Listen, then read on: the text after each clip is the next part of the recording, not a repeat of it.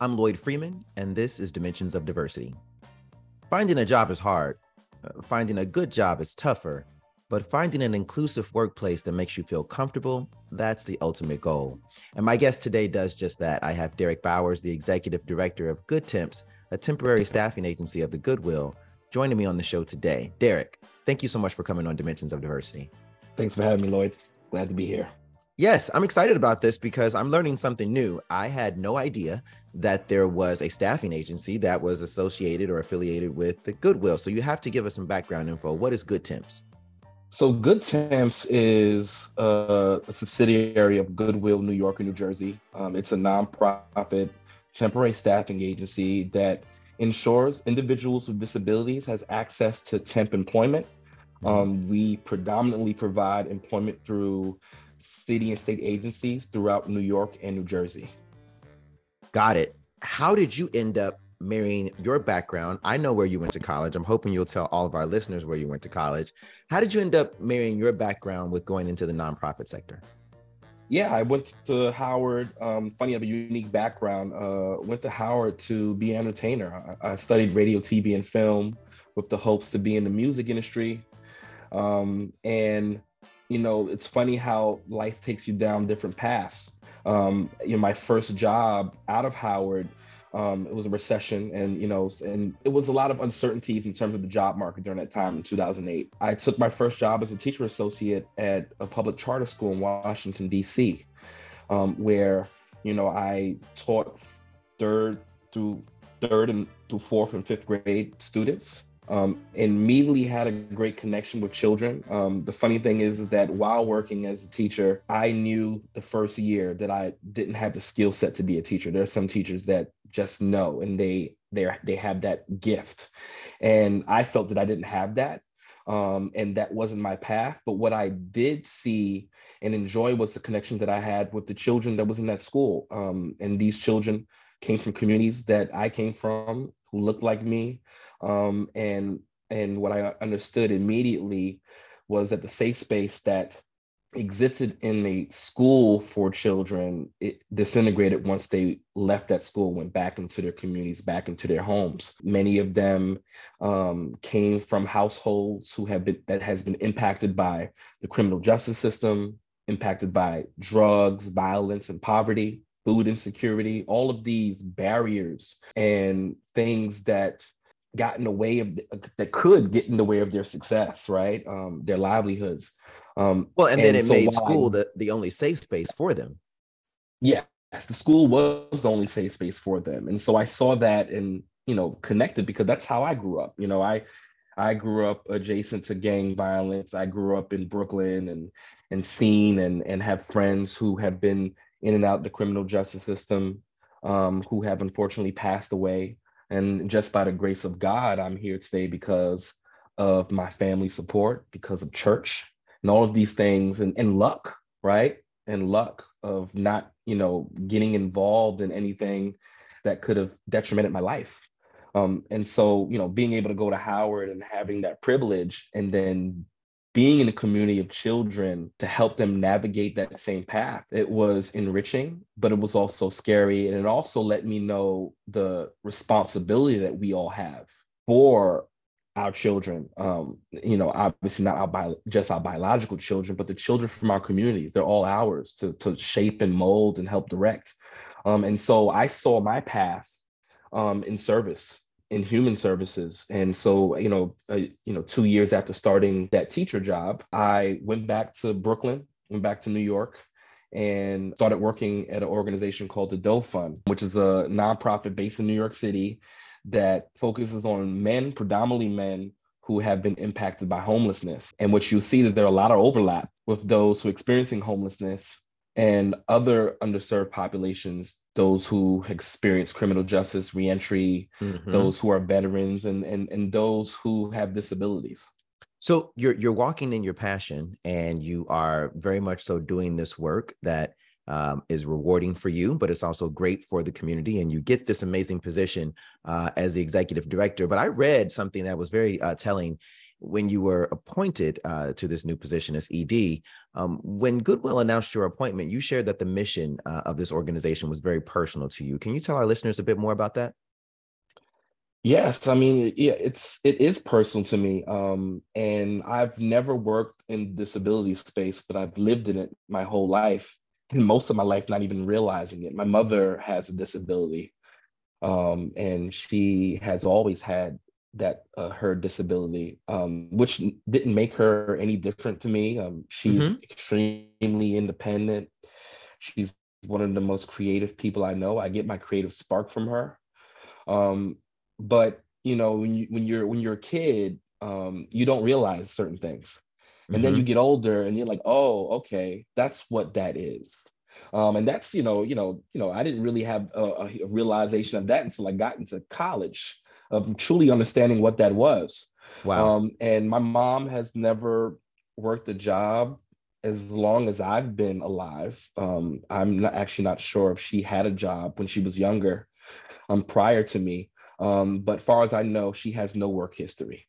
And so being able to lead an organization, a program that ensures people with disabilities get those opportunities. For me, it's like helping my mother. It's like getting that opportunity to do that. And the universe comes full circle for me. And so it is very, very personal. I love that. I love that. But you did touch on something that I would love for us to expand on a bit. I would like to hear from you. What are some of those common challenges that individuals with disabilities face, whether it's during the job search or the interview process? What are some of those barriers that exist, and what are some of the things that Mhm. our employers can do to break down some of those barriers? It's a lot of barriers, right? And humans will human. And so we will naturally other people without even thinking. And it shows up in so many ways, right? In a lot of our policies, societal norms. Oh, And so absolutely. Our in privileges. the workplace, yes, in the workplace is no different, right? And so, those with disabilities are going to face bias and discrimination, Mhm. right? Whether it's intentional or not, right? The other thing is accessibility and accommodations, right? To be frank, all of our workplaces were made for people who don't have disabilities, Mhm. right? And so being able to understand the needs of people with disabilities, and then ensuring that your structures, the technology that you have, the workplace in general is suitable for those with disabilities is very important. It's so hard that there's policy that has to be made for it to happen. Laws have to be passed for that to be mandatory in some cases. And so we're still behind when it comes to accessibility in the workplace. The other thing Or is negative. Go ahead.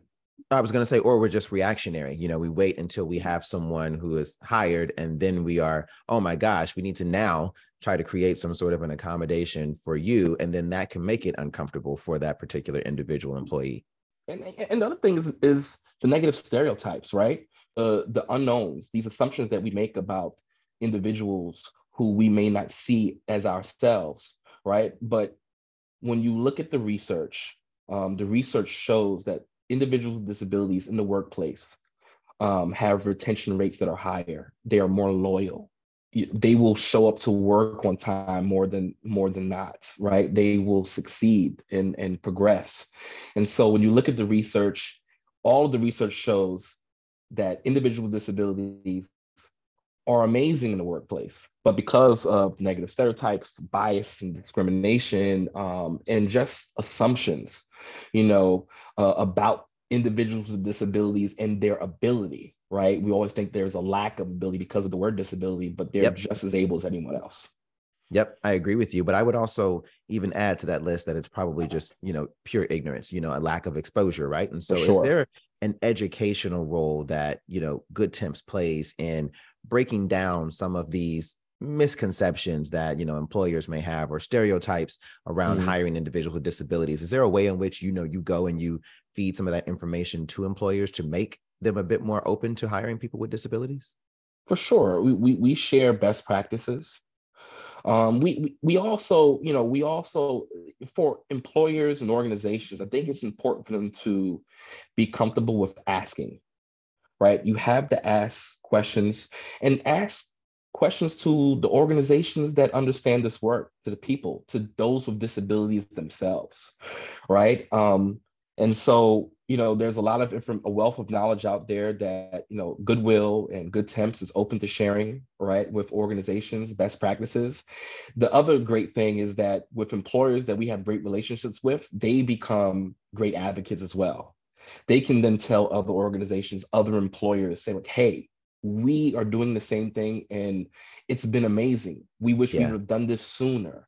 And this is what we've done. And this is what you should be looking for. This is what you should be doing and get ahead. This is what we didn't know at the time. And we learned the best practices. And so, making sure that others put their best foot forward for And it those who are coming into their workplace with disabilities. and it gives your message this exponential reach, so you may only be touching, a closed universe of employers, but the fact that they are going out and now actually taking on the mantle and going to go and proselytize, if you will, to others, it is really changing the workforce. You mentioned something though, Derek, that some may find surprising. You mentioned asking questions, and you even mentioned, asking individuals who identify with a disability about what are some of the ways in which, we can make our workplace more inclusive, or what are some of the things that we should know.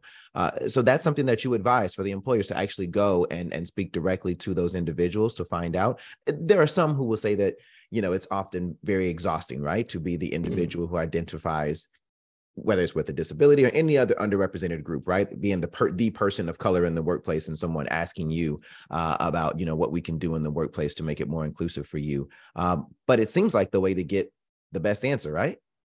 For sure. It is the way to get best answers. We should be listening to individuals with disabilities. We should be listening to the individuals that we want to serve better, right? And so if we don't have the answers, right, they're the ones that's going to be able to tell us, Mm-hmm. what works for them, what makes sense for them. And I think that, folks and organizations and systems tend to make this hard. And it doesn't have to be hard. It can be as simple as a conversation and truly listen, right? Because this, you can send a survey out, right? And you can ask these questions. It's what you do with those answers that Yes. really defines what's going to happen, right? And when you get those answers, are you going to make the necessary changes? Are you going to accommodate? Are you going to change policies, right? And if you're not, then asking doesn't make sense. That's when No, it no, doesn't make asking can sense. actually do more It harm can do than it more could. damage. It can be insulting because you Absolutely. truly, what is the intention? And so best intentions comes with great actions. Now that is profound. I like that. It must be working because, we pulled some research that found that the employment levels for people with disabilities has reached beyond pre-COVID levels, or even beyond the pre-Great Recession levels. So Mhm. here we are with this higher employment rate. What do you think has actually contributed to this increase? Is it this more attuned focus on diversity, equity, and inclusion in the workplace, or what are your thoughts? It's a combination of things, right? There are some great policymakers out there that is ensuring that, we have legal protections, right, for individuals in the workplace, right, and opportunities, right? And so that's part of it. Workplace inclusion initiatives that many amazing organizations and like the employers that we work with have put into place, ensuring that when they're putting these best intentions into great practice and creating amazing actions. But when we talk specifically about COVID-19, the workplace changed for everyone, right? And Mm-hmm. so like look at what we're doing right now, right? This ability to connect, to work from home, the remote work opportunities, forced many companies to shift to these remote work arrangements, and it created way more flexible job opportunities. And Yep. remote work can be especially beneficial for individuals with disabilities as it eliminates physical accessibility barriers and allows for more customized work environments. So the individual with disability who has his own comforts in a place, maybe it's home, right, is already in. And so being able to have that space to do the work that he or she knows he can do, that part is like we can't, mull over that. Like that's That is something that really changed a lot for the workforce, the remote opportunities, right? And and changing attitudes. I think that I think that we are changing attitudes in terms of how we think about inclusion, right? There's been a growing recognition of unique skills and perspectives that individuals with disabilities bring to the workforce, right? And so, and the benefits of inclusion.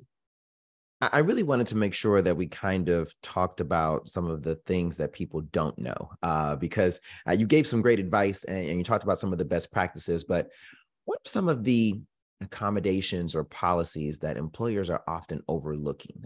And I'm going to go ahead and start because I feel like people are often thinking about disability as, this monolithic group, right? And so you're probably thinking about individuals who are in a wheelchair. I'm Mm-hmm. assuming that that is probably what you were faced with as well, that people think, oh, an individual with a disability, we're talking about their ability to walk.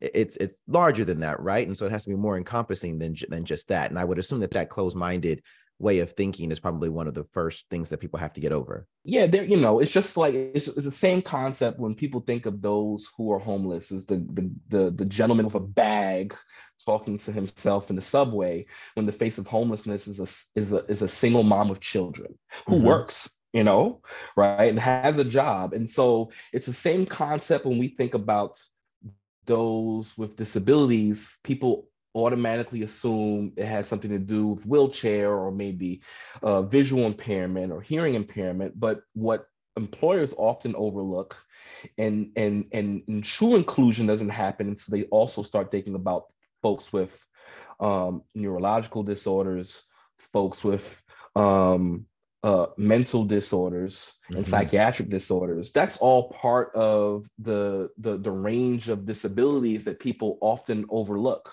And there isn't a lot of education around inclusion and accommodations for that subset of population of those with disabilities, and tends to get overlooked completely. I can agree with that because what we found after doing one of those engagement surveys over the past year at our firm was that we had a 100% increase in individuals who identified with a disability. And it wasn't because, Derek, I even partnered with, an organization like yours and said, hey, I want to be intentional about, hiring these individuals with disabilities. It wasn't even that. I think it was really exactly what you just talked about. We made the workplace a bit more inclusive. We fostered more of that psychological safety. We gave more of a broad definition and reading, if you will, of what it means to be inclusive.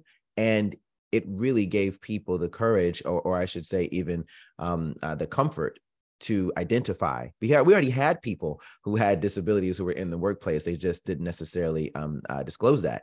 And so once you build it, then individuals will feel more comfortable with actually disclosing it. There's stigma around disclosure too, Mm-hmm. right? Some Yes, there candidates is. may hesitate to disclose their disabilities during application process due to fear of potential discrimination, or Absolutely. which can make it challenging for employers to provide those necessary accommodations.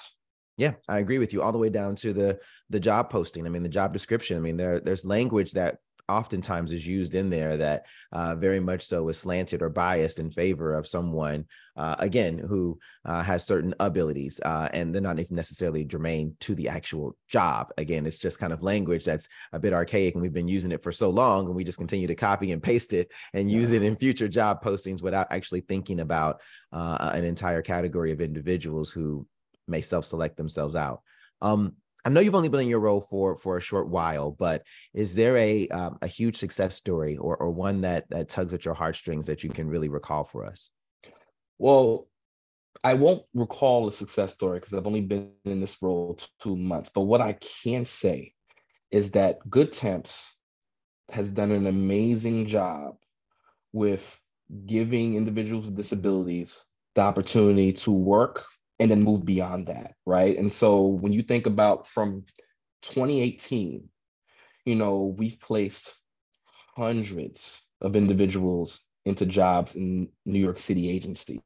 Over 200 people have been placed in permanent positions in New York City agencies since 2018. And that just goes to show the powerful work that all of the staff at GoodTemps and Goodwill as a whole does for the disability community and those who want to succeed and find an amazing career track for themselves. And right now, we just learned a few days ago, Mayor Adams announced a huge investment in ensuring that those with disabilities have career tracks, specifically in the municipal space. And so, Okay. we've been doing that. It's already been happening with GoodTemps and Goodwill, and we're just really excited to continue to do that work, right? The work that we know we can do, and we have the infrastructure to do that's already in place. So what's your goal? Where do you want to see GoodTemps? I have a lot of goals, but I think that I really want to ensure that we elevate the way that we serve individuals with disabilities, right? Because we can talk about all the barriers that exist outside, right? But even within disability organizations, there are always room to improve and learn and grow to accommodate and making sure that we're providing the best service that we can. And so for me, I want optimal service for individuals with disabilities. The other thing is going into the private sector. I mean, we have experience in the private sector. A huge amount of the work that we provide and the contracts we have are through government, right? And it's through government opportunities that we're able to do a lot of our work. And so to be able to move into a space into the private sector that's dominated primarily by private staffing agencies can be challenging. But I think we're up for the challenge. I think that our mission is unique and centered in a way that benefits everyone. And so when we talk about workplace inclusion and organizations looking to invest in that, why not use an organization like GoodTemps to help them through that process? I agree, because as you very aptly stated, there's always room for all of us to continue to improve and to continue to grow. And I can tell that this organization is in good hands with you at the helm. Derek, thank you so much for joining us on the show. I appreciate all of your insights. Thank you so much, Lloyd. HU. You know. And now it's time for DEI Today, where we discuss current headlines and their corresponding impacts on D&I initiatives across the nation. Again, I'm Lloyd Freeman, and I'm joined by my colleague and friend, Shauna Williams. Hey, Shauna. Hey, Lloyd. How you going? I'm doing well. We have a lot to talk about. And there's one topic that has been circulating in our sphere for quite some time, and it's around D&I officers who are getting the boot from their corporations. We all know that there was a sharp uptick in the hiring of D&I professionals in the wake of George Floyd's murder in the year 2020. Many corporations, they made these pronouncements that they were going to, double down on their diversity efforts, that they were going to hire someone to lead D&I for their organization. And you saw it. You saw many people who were joining organizations in the C-suite and other roles. And myself included, right? I came into my role at Buchanan in the year 2020. From September 2019, actually, to September 2020, job postings for diversity and inclusion professionals on the hiring website Indeed, they rose by 56.3%, according to Indeed. And a LinkedIn study found that chief diversity and inclusion officer positions grew by 168.9% during the exact same time period. So you just had this rapid hiring of individuals who were coming to organizations. And now you're starting to see headlines that are a little bit different, right? You're seeing headlines saying ABC Corporation, just let someone go. XYZ Corporation just let someone go. And these people have only been in these roles, 2-3 years. Shauna, what's your immediate reaction? Because, of course, there are tons of think pieces out there that are saying, oh, my gosh, this means the end of DEI. Does it mean the end of DEI to you? No, this just seems like the result of a lot of reactive and performative gestures. 2020. Just frantically trying to not be the subject of a negative PR stunt. Corporations are putting out these statements, not necessarily being thoughtful about it, not really being genuine about actually advancing DEI truly in their organizations. A lot of D&I officers and talent in general, they're hired without much support, resources, a budget. So you're really just hiring well-meaning D&I professionals there to do their job without fully setting them up for success in their role. And so after a year, 2 years, 3 years, of course they'll leave. That doesn't surprise me, but it doesn't necessarily mean that true D&I is over. It just means that it's time to be more proactive and intentional about your practices within your organization. Yeah, I agree with you. I'm going to take it a little bit away from the corporations, though. I don't know that they're 100% to blame. I also think that there were some individuals who were placed in these roles simply because of how they identify, and not necessarily because they were the best person for the role, right? And so to be more specific, I feel like there were people of color who were just all of a sudden named by their employer as, the D&I director or the chairperson of their D&I committee or their chief diversity and inclusion officer. And to your point, for resources and all of that aside, I don't know that they necessarily actually had any kind of education around, how do you actually put together a D&I strategy? How do you implement and execute, on those D&I initiatives? How do you take it from kind of discrete committee work and then kind of really weave it throughout the fabric of the organization, as everyone has kind of said over the last 2 or 3 years? So I think a little bit of it may be a market correction where you are then saying, you know what, we made a quick decision to your point, and maybe we didn't put the person here in this role who was going to be able to take us where we thought we were going to be able to go. So I'm hoping that with a market correction, comes some more intentional hiring of individuals who have gotten, whether it's certifications or just, years more of experience to be able to bring it to these larger platforms like these Fortune 500 companies and can really be able to go there and really move the needle on advanced D&I. But also taking up the certifications that are knowledgeable and not just the ones that, again, back to like the reactive, there was a boom in the amount of certifications coming out of there that were not up to date or did not go deep enough into like tangible outcomes. So I agree with you on that, and also making sure that they were from reputable organizations. I know I was able to get a couple of certifications, but mine are from Cornell, Harvard, and Yale. So I made sure that I got my D&I certifications from institutions that I trusted. I looked up, of course, the professors and the instructors to make sure that they were, people who knew what they were talking about to begin with. And I also saw some of the other individuals who were enrolling in those courses, and they were, my peers who I trusted in this space as well. So yeah, that would be certainly my advice to anyone who wants to kind of pick up one of these roles that is now becoming vacant, because my hope is that these roles will not be forever vacant, that they're now looking for, who is going to be a more long-term placement for their D&I leader. But you should go and you should get some D&I education. You should have some certifications. You should make sure that you understand what the role entails and how to do it at the highest levels. What do you think about Verna Myers leaving Netflix after 5 years? And she is very knowledgeable on DEI efforts and bias training. I mean, she's one of the most cited, I feel, leaders in D&I. She is. I do not think that everyone who has exited a D&I role was, quote, shown the door.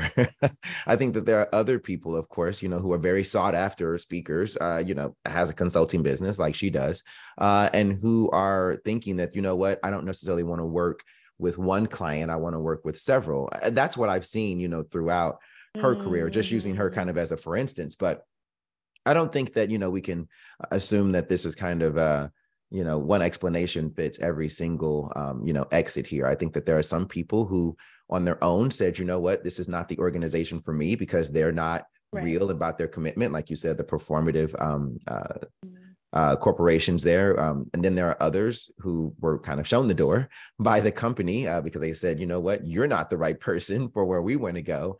And then I think there are others who said, what, I've done a lot for this organization, maybe all that I can do.